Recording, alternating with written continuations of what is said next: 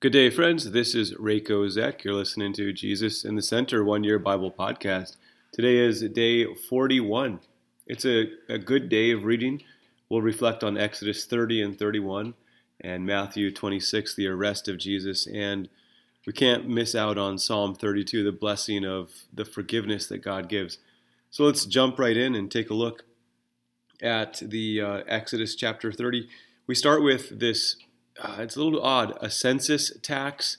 It is really a tax on anyone that will be counted that will be age 20 or above, and that is anyone who is able to go to war. That's from Numbers chapter 1. It is an atonement. It is something that will be given. Now later on, the counting the people, the census, will be called sin. King David will be tempted to do this, and it says that he was incited to sin. In other words, tempted to sin by counting the people. So I'm not sure what it is, but later on, this counting, or at least this giving of money towards the temple or towards the tent of meeting was given to support that work that's done there. And it's a serious thing. We see Jesus fulfill this in Matthew chapter 17. Remember that whole, he is asked, Peter is asked, hey, by the Levites, these guys who are collecting this tax, hey, does your master pay the tax?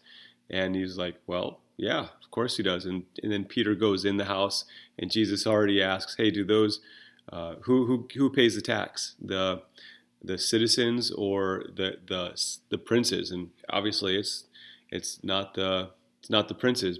Jesus says, you are a prince, you are free, but for the sake of not offending, we'll pay it. So this was a temporary thing, and it was meant to keep up the temple, and Jesus fulfills it. It's a little confusing. Anyway, we won't spend too much time on it.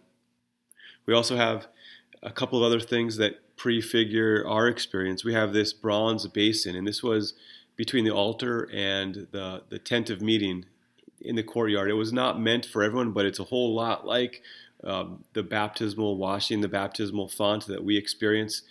Interesting later on that converts to Judaism, converts to the faith, they would be washed, whether it be in a bronze basin or in the desert in a low spot where they could gather water, a baptismal or a baptistry. So this prefigures that. And then there's recipes, holy recipes for anointing oil and also for incense. And this is what the priests are to use, and they're to make this exact recipe for anointing oil. And interesting, this is everything it touches, it makes holy. And not just any, it says not any ordinary person is to have this. This is exactly the same word, this anointing oil. The name, it means being set apart. And it also later on talks about God's Spirit is along with this anointing. And this anointing is the same name we have for our Jesus Christ, Jesus the Anointed One, Jesus the one who was set apart for us. And along with the name Christ or Anointed One comes who he is and what he does, the one who comes to save. And in our baptism, we take up this christening. We have a christening. It says this in many places. 1 John definitely tells us this, that in Christ we are also christened. We are set apart in him. And then it talks about this very specific recipe for incense. I don't even know what these things are. Stacte, onycha, galbanum. I haven't seen a whole lot of that, so I don't think I can make this. But it was to accompany the prayers of the priests and of the people. And you weren't supposed to just fool around with this. This was serious business, as we've said before. Two of Aaron's sons are killed for messing around with this, for having an unauthorized fire. In other words, unauthorized incense. So this is serious. And again, this incense is a symbol of the prayers of the saints. We could say the prayers of Christ for us. All right, so then we see chapter 31. Isn't this cool? There is Spirit-filled craftsmen. There are these men. It starts with Bezalel. Yeah, I think so. I don't know. whatever his name is. It says that God says that I have filled him with the Spirit of God, with ability and intelligence, with knowledge and all craftsmanship. It's pretty cool. He has this Spirit of God, and what does he do with it? He doesn't preach. He doesn't teach. He makes. He's an artist. He's a craftsman, which is really cool. And then it says that he has a comrade. His comrade is Oholiab. Oholiab. Yeah, it's a pretty cool name. And then it also talks about other men that God gives ability to. And then we come to another teaching on the Sabbath. The Lord says that you are to tell the people, above all, you're to keep my Sabbaths. And I think that the people, at least in Jesus' day, they took this seriously. They wanted to keep the Sabbath and all the rules that went along with the Sabbath. But I think that they kind of got distracted. They thought the verbs applied mostly to themselves and not so much to the Lord. Take a look here. The Sabbath is to be a sign between God and his people, so that they might know that, as it says, that I, the Lord, sanctify you. Who's doing the verbs here? Is it the people sanctifying themselves? No. The Sabbath is so that we might know that the Lord sanctifies us. And it goes on and says that the Sabbath is holy for you. That means that God is doing this. God is the one who has made it holy. And as it goes on, it says that it's a day of solemn rest. This is a gift. Sabbath is a gift, even in our day.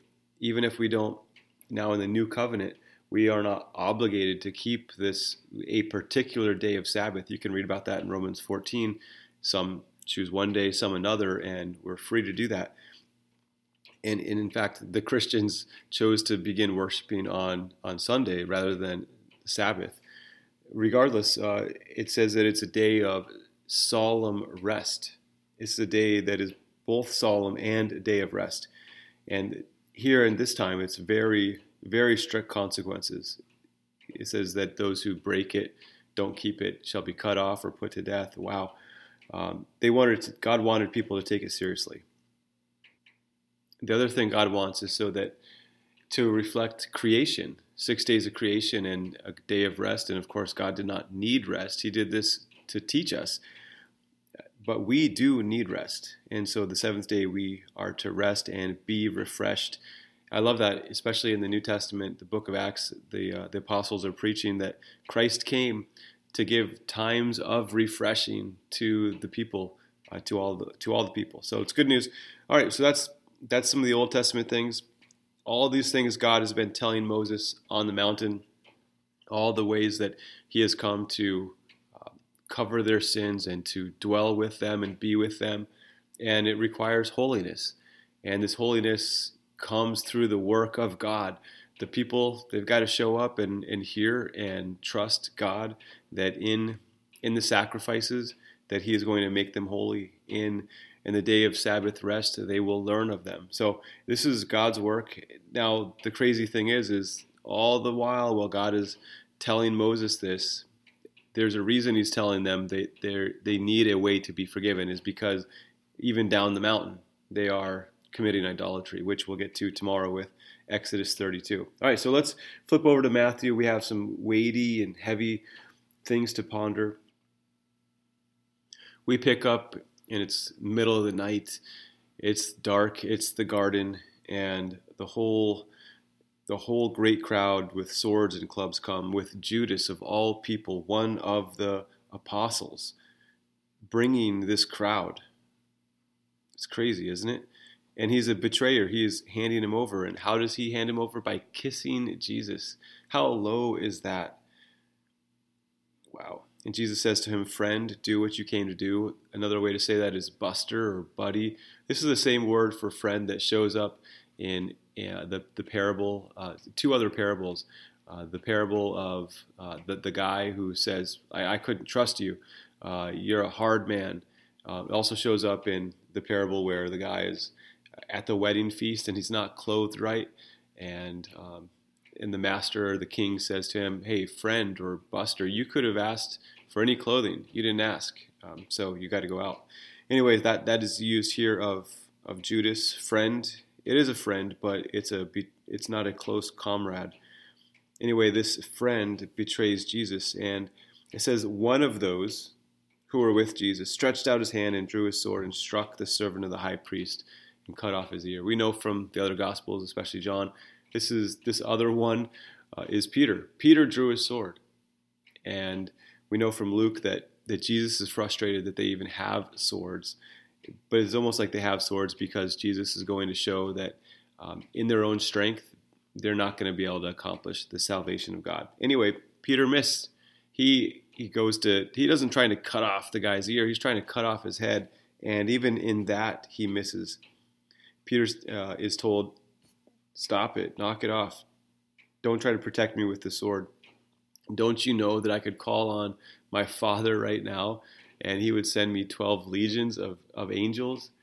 And what that is in heaven, we don't know, but a legion in Rome was about 6,000 soldiers. So Jesus could have instantly called down 72,000 angels. Obviously, it's the heat of the moment. He could have called down 1,000,000 angels, whatever. We know from First Chronicles, Second Chronicles, 2 Kings chapter 6, Elisha is there with his servant, and he prays to God. Elisha prays to God and says, "Show my servant so that he can trust." And so he sees the hillsides covered with the angels of God, with the host of heaven, and he sees it for a moment, that which truly is. And Elisha says to him, "There are more who are with us than there are with them." And that's true here too.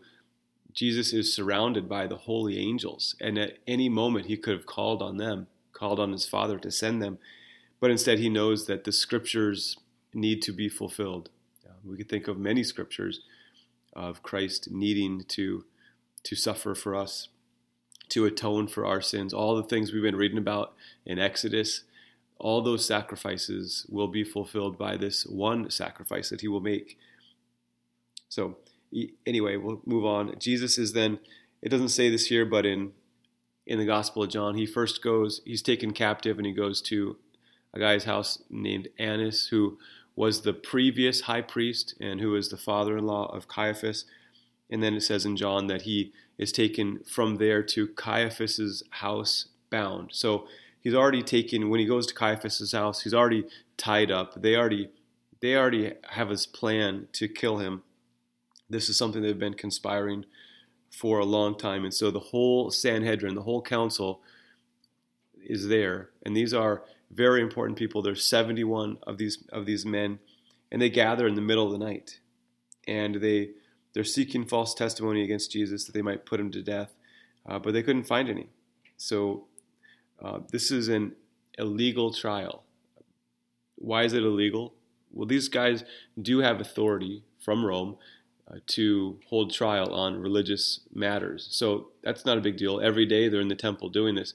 But there's at least two reasons why this is wrong. One, it was against their rules to have a trial at night. Nothing good happens past 10 p.m., right? The other thing is that this is a capital, they turn it into a capital trial, a matter of life and death. And so all the capital cases were held in the temple and in public. Anybody could be there to listen in on the trial. So they violate their own standards because they know that they don't care what their standards are. They want to get rid of this guy. They're afraid that he is, as they're going to commit, as they're going to end up saying that he's a blasphemer. So anyway, they misquote. There's at least some witnesses who come and say, this man said, "I'm able to destroy the temple of God and to rebuild it in 3 days." Well, this is a mishearing of John chapter 2. Jesus didn't say, I will destroy this temple. He says, destroy this temple, and in 3 days I will rebuild it, right? He's talking about not the temple that has been, being built by the king Herod, but he's referring to his body. So they misunderstand what he says in John chapter 2. Anyway, they end up, Jesus is not answering them. And so the high priest, he's angry. And so he says, "I adjure you by the living God." In other words, I command you by oath to speak. Tell us if you are the anointed one, the Christ. Tell us if you are the Son of God. So Jesus said to him, you have said so. And I always wonder, why didn't Jesus just say yes? He inasmuch does. He says, yep, what you have said is true. And so it's sort of just a figure of speech. In English, it comes across as if he's trying to evade the question. But in the original language, it's like, yep, you have finally gotten to the truth. I agree with what you said. So he says, you have said so. And then he prophesies. Notice at the end here, they will strike him and say, prophesy, you Christ, who hit you? So here he's already prophesying. Here's his prophecy. I tell you, from now on, you will see the Son of Man seated at the right hand of power and coming on the clouds of heaven. This is his prophecy towards them. Talk about a warning. So what Jesus says here, that you will see the Son of Man seated at the right hand of power. This has two references if you want to look it up. Psalm 110, verse 1, and also Daniel chapter 7, verse 13. Those are two very pivotal Old Testament texts that you want to at least to kind of be familiar with. Then the high priest tore their clothes, and the high priest did, and he said, he has uttered blasphemy. What further witnesses do we need? You have heard his blasphemy. What's your judgment? They answered, he deserves death. Now notice they don't actually conspire. They don't make the verdict until the sun rises. Then we'll see that in chapter 27, verse 1, just a little bit below.